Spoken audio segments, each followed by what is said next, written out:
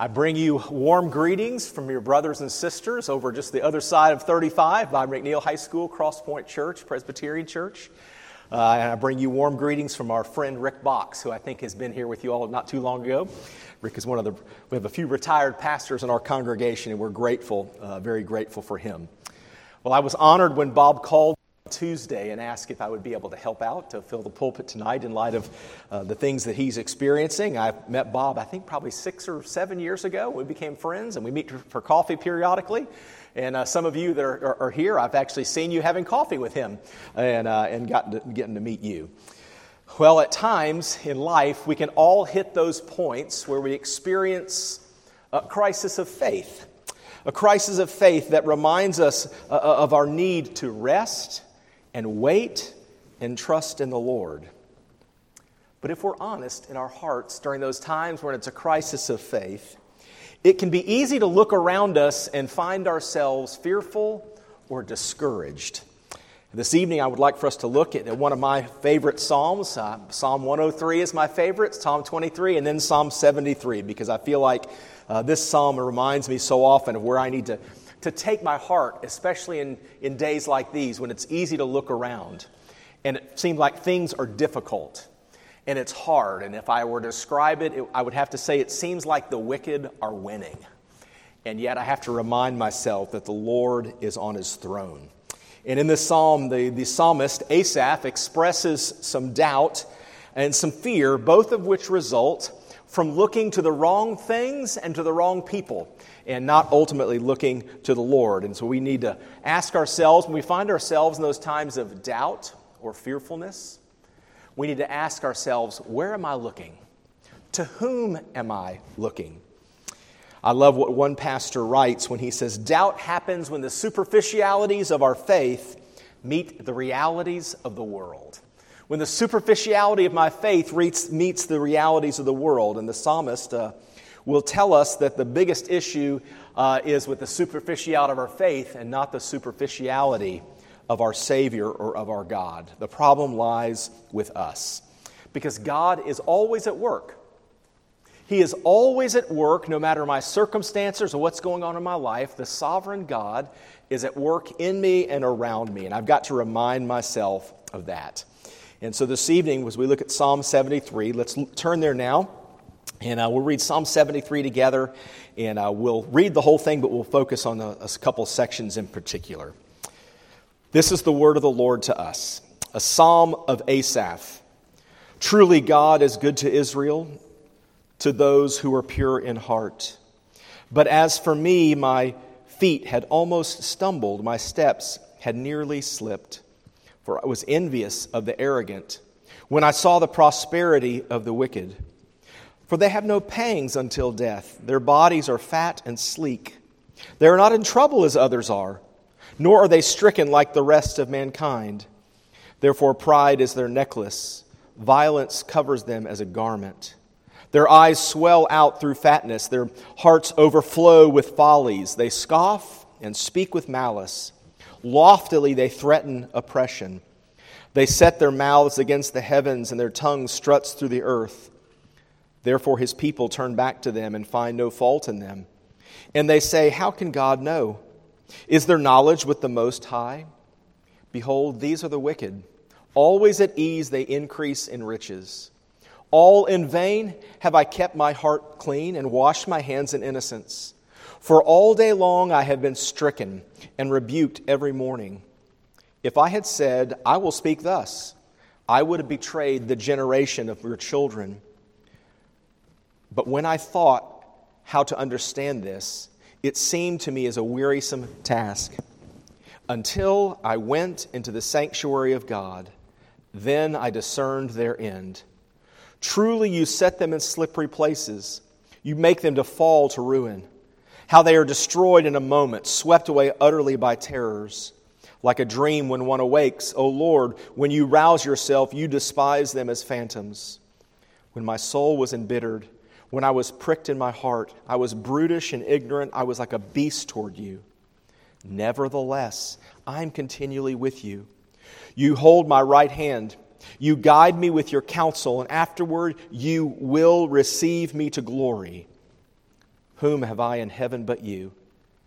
And there is nothing on earth that I desire besides you.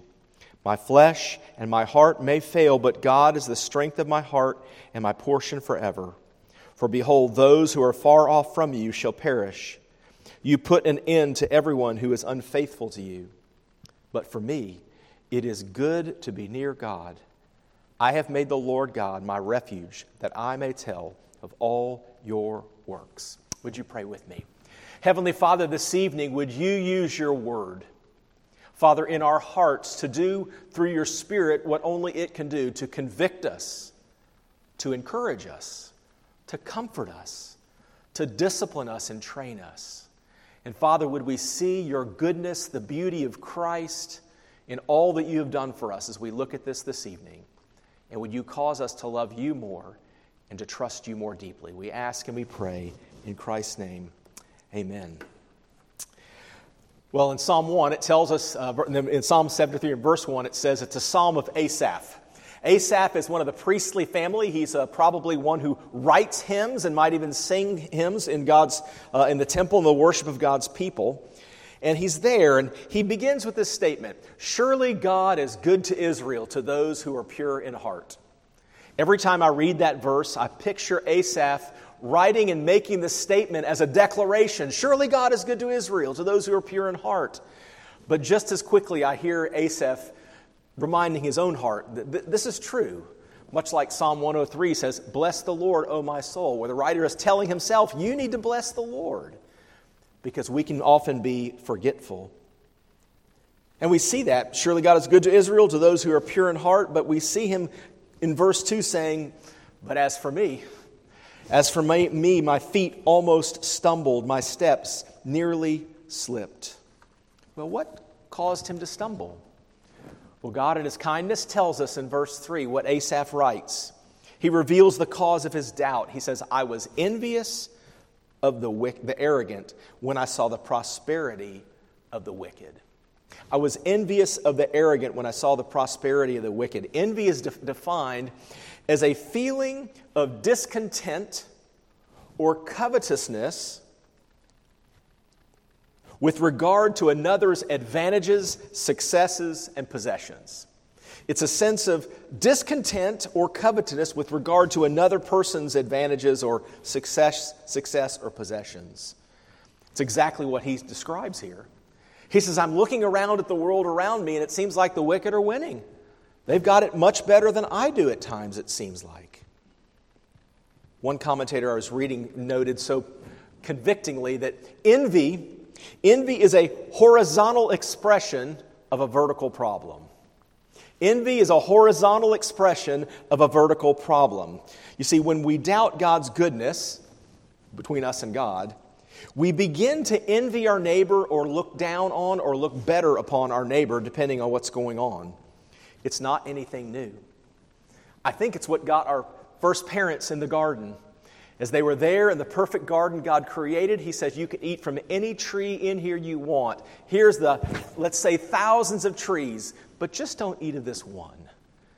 And I almost picture an Adam and Eve thinking, we got all these trees, it's pretty good, but what is he holding out on us to tell us we can't have that one? And it begins to creep in. Parents, you know what this is like. If you have children and you give them each a cookie.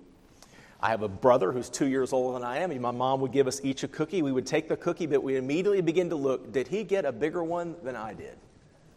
Did he get the bigger part than I got? And it starts very early on. So I would ask today, who or what are the things that you can find yourself envying as you look around at those around you? Or, more properly stated, what are the circumstances in your life that are causing you to doubt God's goodness? To doubt whether he's really going to take care of me or really going to provide for me? And notice who the psalmist is envying. I saw the prosperity of the wicked. It's not that he's just looking out on the congregation of his brothers and sisters, but he says, I saw the prosperity of the wicked, and I began to envy them. One author writes, he gives us some modern context to this section, and I think it's a very good description. He said, verse 4, they have no struggles and their body are healthy and strong. He said, they're beautiful. They get the front row seats at the game and they fly first class. They're free from common human burdens. They have house cleaners, they have personal assistants, they wear designer clothes, their kids go to school on scholarship, and they get the great jobs. Therefore, pride is their necklace. What's really galling is that they take credit for all they have and for the reasons of their success, as if all they have is because they're more awesome than the rest of us. They seem oblivious to the fact that their prosperity is mainly due to being born in a rich family. They clothe themselves with violence. He writes, their pride makes them hateful and disdainful towards others. They really think they're better than everyone else and that they deserve all the perks and the privileges. The truth is, the wicked don't really see a need for God at all. And John Calvin, in his commentary on this passage, writes, when the ungodly get ahead by dishonest dealings and they experience little to no negative circumstance or consequence, they begin to think and live as if they answered to no one at all. We see that. We see it in our world, but we can see it in us. When they begin to live in their dishonesty and dealings, and they experience no negative circumstances, they think, well, I'm good. What was I worried about? While it's easy for us to look at the ungodly in this passage and see the emptiness of our ways, the psalmist notes our tendencies. We can often be the ones who begin to become envious of the wicked in their prosperity. It can happen to God's people. How about you? When things don't go well in life, or when things do go well in life, do you begin, as your first response, to begin to pat yourself on the back and think, man, I've done pretty good? It might even be a little bit of spiritually, you felt like I've done really good in getting myself where I am, and you pat yourself on the back for your hard work and ingenuity. Or do you stop regularly and acknowledge that all you have, every benefit and every privilege you have, is a gift from God who loves you deeply, and it's all a work of His grace? I love what one author noted. He said that every human society that's ever existed, whether it's a nation, a race of people, a church, a basketball team, or a group of 8th grade kids, has been characterized by pride at the top and envy at the bottom. Those who might have gotten a little bit ahead can begin to boast and begin to think well of themselves. And we've got to be honest, this is true of us as Christians. We can at times look around at our world and think, well, we are living the life that God calls us to live, i.e., we're better. And you see, that misses the gospel of grace, because we think we've done it by some work and sheer effort on our part rather than realizing it's all His grace. Verses 10 and 11 can seem a little bit unclear because it talks about His people returning to their places and the waters of abundance are drunk by them.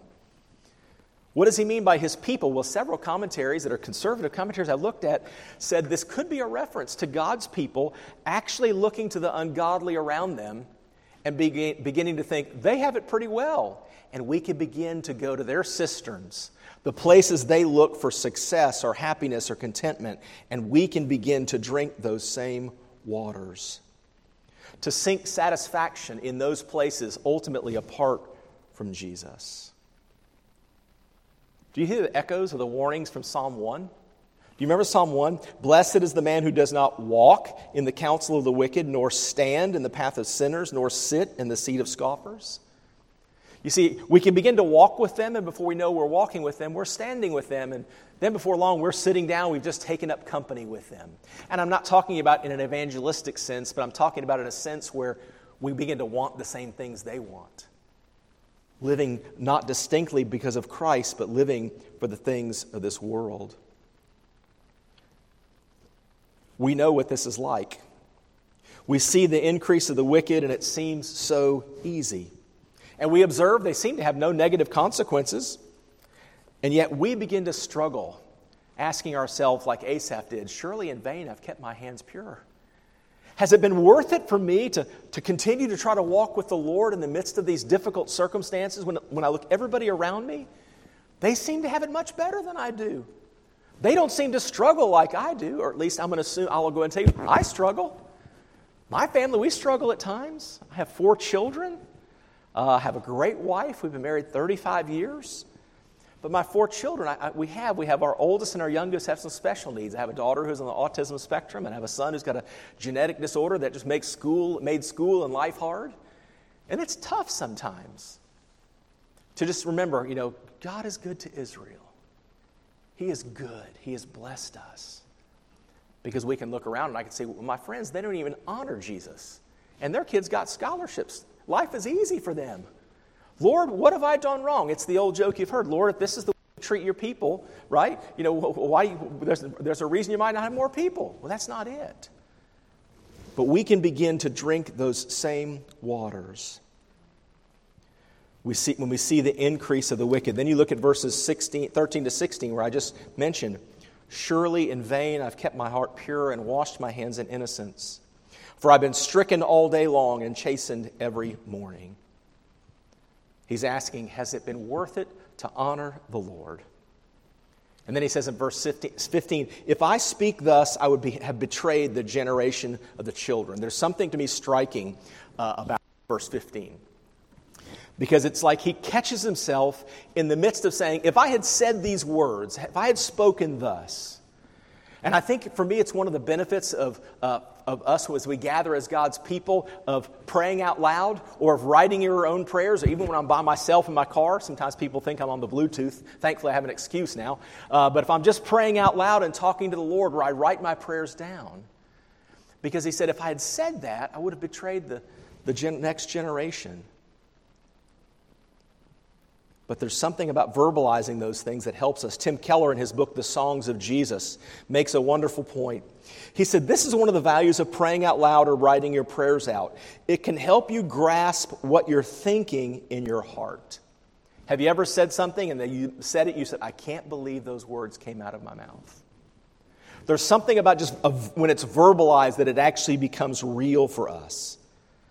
And the psalmist is almost like he's stopped in his tracks when to use the expression my mom used to use before speaking to someone, she said, you need to taste your words. Before you're just speaking out to someone, she goes, you need to taste your words. Think about what you're going to say. And the psalmist says, when I began to, in a sense, taste my words, I could see what was going on.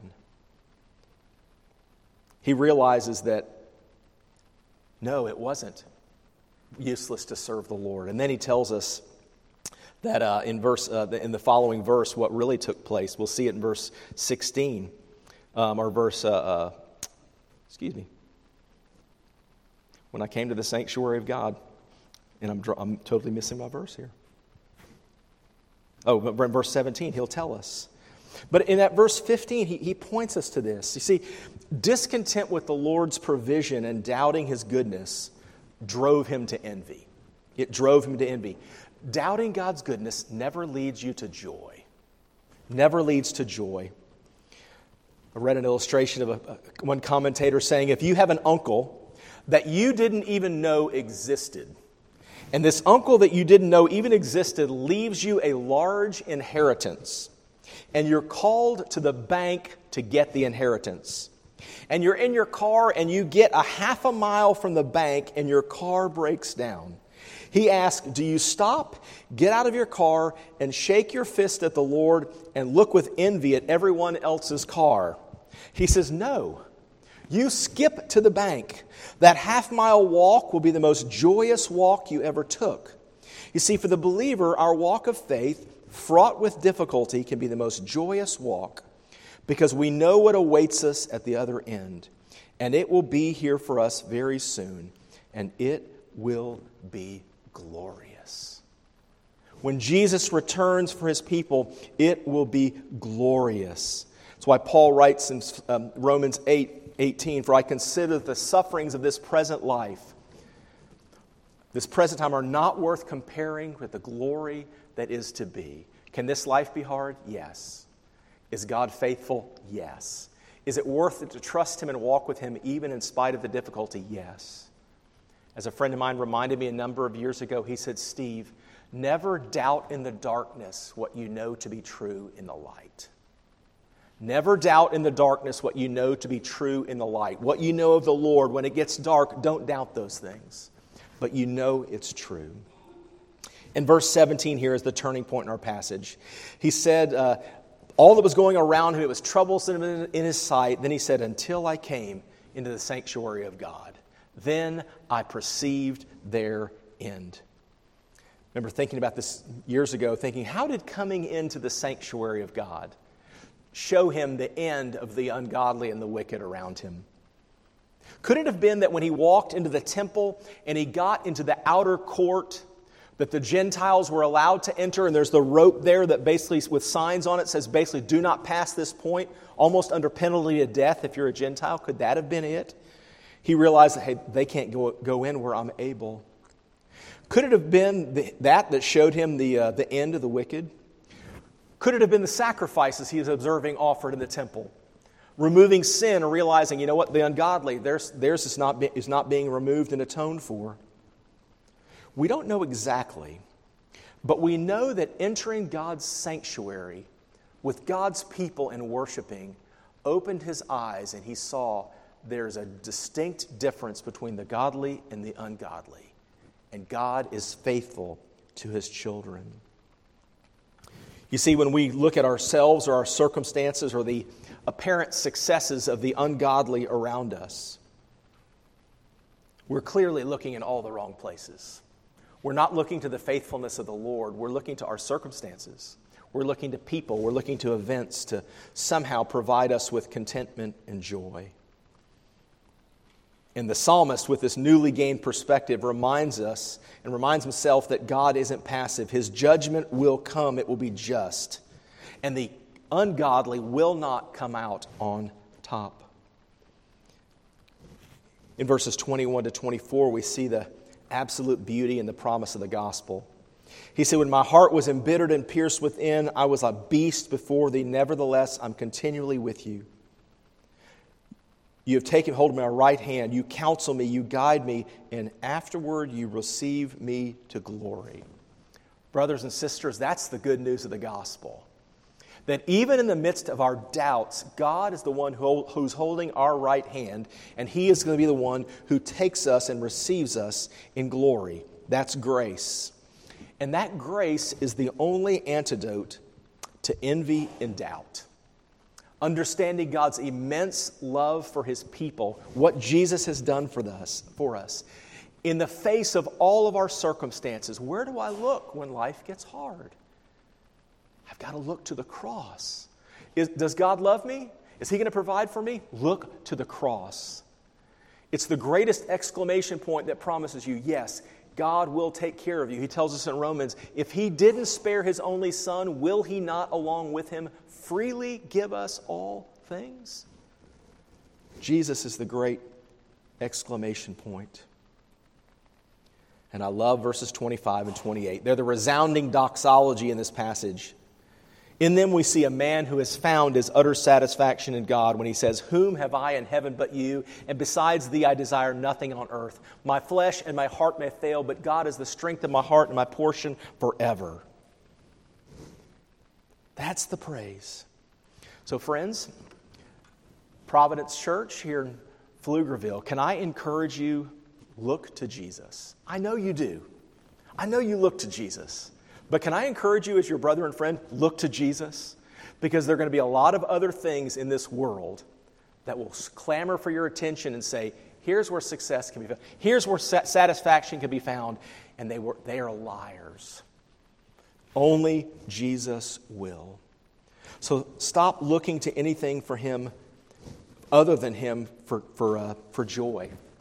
Stop looking for the next news cycle to give you some hope. Stop looking for the next election cycle, whoever wins or loses, to give you hope and satisfaction. It will never give it. I was telling my people this morning at our church, stop looking for the next great vacation that you're planning together. That's what's going to give me the joy in life. It won't do it. Stop looking to all these things. Stop looking to your friends' Facebook posts, Twitter posts, wherever you may look, because all it is filled with people who will only allow you to see a part of their life. And it's always the best part of their life. And what happens is we begin to see the best part of their life, and I begin to go like, mine's terrible. because I'm not looking to Jesus, but I'm looking other places. Jesus is the one who will carry us. Jesus is the one that will sustain us. Jesus is the one that offers us hope. Stop looking for heaven on earth. This isn't home. We're going home, but this isn't it. Fix your eyes on Him and look to Him.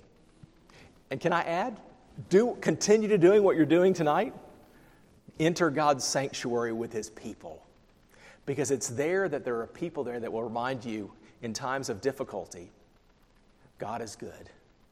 The Lord is on His throne. I was pastoring a church in Alabama, and my senior pastors, at times, we would often remind ourselves the verse, the Lord is on His throne and His mercy rules over all. And we would say that verse can be said two different ways. One is, the Lord is on His throne and His mercy rules over all, with resounding confidence. At other times, we'd say, the Lord's on His throne and His mercy rules over all. Just doesn't seem like it in our world. But He is. He is ruling and He is reigning and He is good. And He's going to care for His people. It's true for you as a church. And I pray for your pastor. At our church, we often have in a segment of the pastoral prayer, it's traditionally been called, we'll pray for churches in our area that are seeking to proclaim the gospel of grace. And we pray for Providence Church that the Lord would work. It would continue to give you a greater desire for Him and would bring people here that want to know Him and need Him so desperately. So we pray for you. We pray for your pastor and pray for you all in the midst of this time where it's just hard. And praying that the Lord would be watching over him and caring for him as well. Thank you all for loving him. Well, no matter where you are this evening, the key to this passage is to realize that trusting in Jesus, walking with Him, is worth it. Don't try to figure out, why is this going on in my life? Why is the wrong question. The right question to ask is, Lord, what? What is it you're wanting to do in me and in my life in the midst of these circumstances? And don't try to figure it out. Just trust Him and hold on to you, because as the psalmist reminds us, you're holding on to me and you will receive me to glory. And the end of this passage is so perfect. What's the result of seeing the nearness of God? He says, but as for me, it's good to be near God. I have made the Lord God my refuge. Why? That I may tell of all your works. Friends, may we be those who boast in the greatness of our God and His mercy and His kindness to us, so that others may hear. Would you pray with me? Heavenly Father, this evening we thank You. We thank You for the words of this psalm. Because, Father, the psalmist Asaph expresses what we can often feel in our hearts, but sometimes don't want to verbalize. That we can look at those around us and we think they've got it better than we do. Father, we confess that happens when we don't look to You. But when we're looking at our circumstances or those around us, please forgive us. Jesus, would You help us this week to look to You in all that we do, to trust and rest in You, so that we would be able to say, surely God is good to Israel, to those who are pure in heart. And may we say with the psalmist, Father, my flesh and my heart may fail, but God is the strength of my heart and my portion forever. You're all that we need. Father, I pray this for my brothers and sisters here. Father, we pray for Pastor Bob, that You would continue to give him strength and healing. Give the doctors wisdom. Father, thank You for this time we have to gather to worship You. We pray all of these things in the strong name of Jesus, our brother, our Redeemer, and our friend. Amen.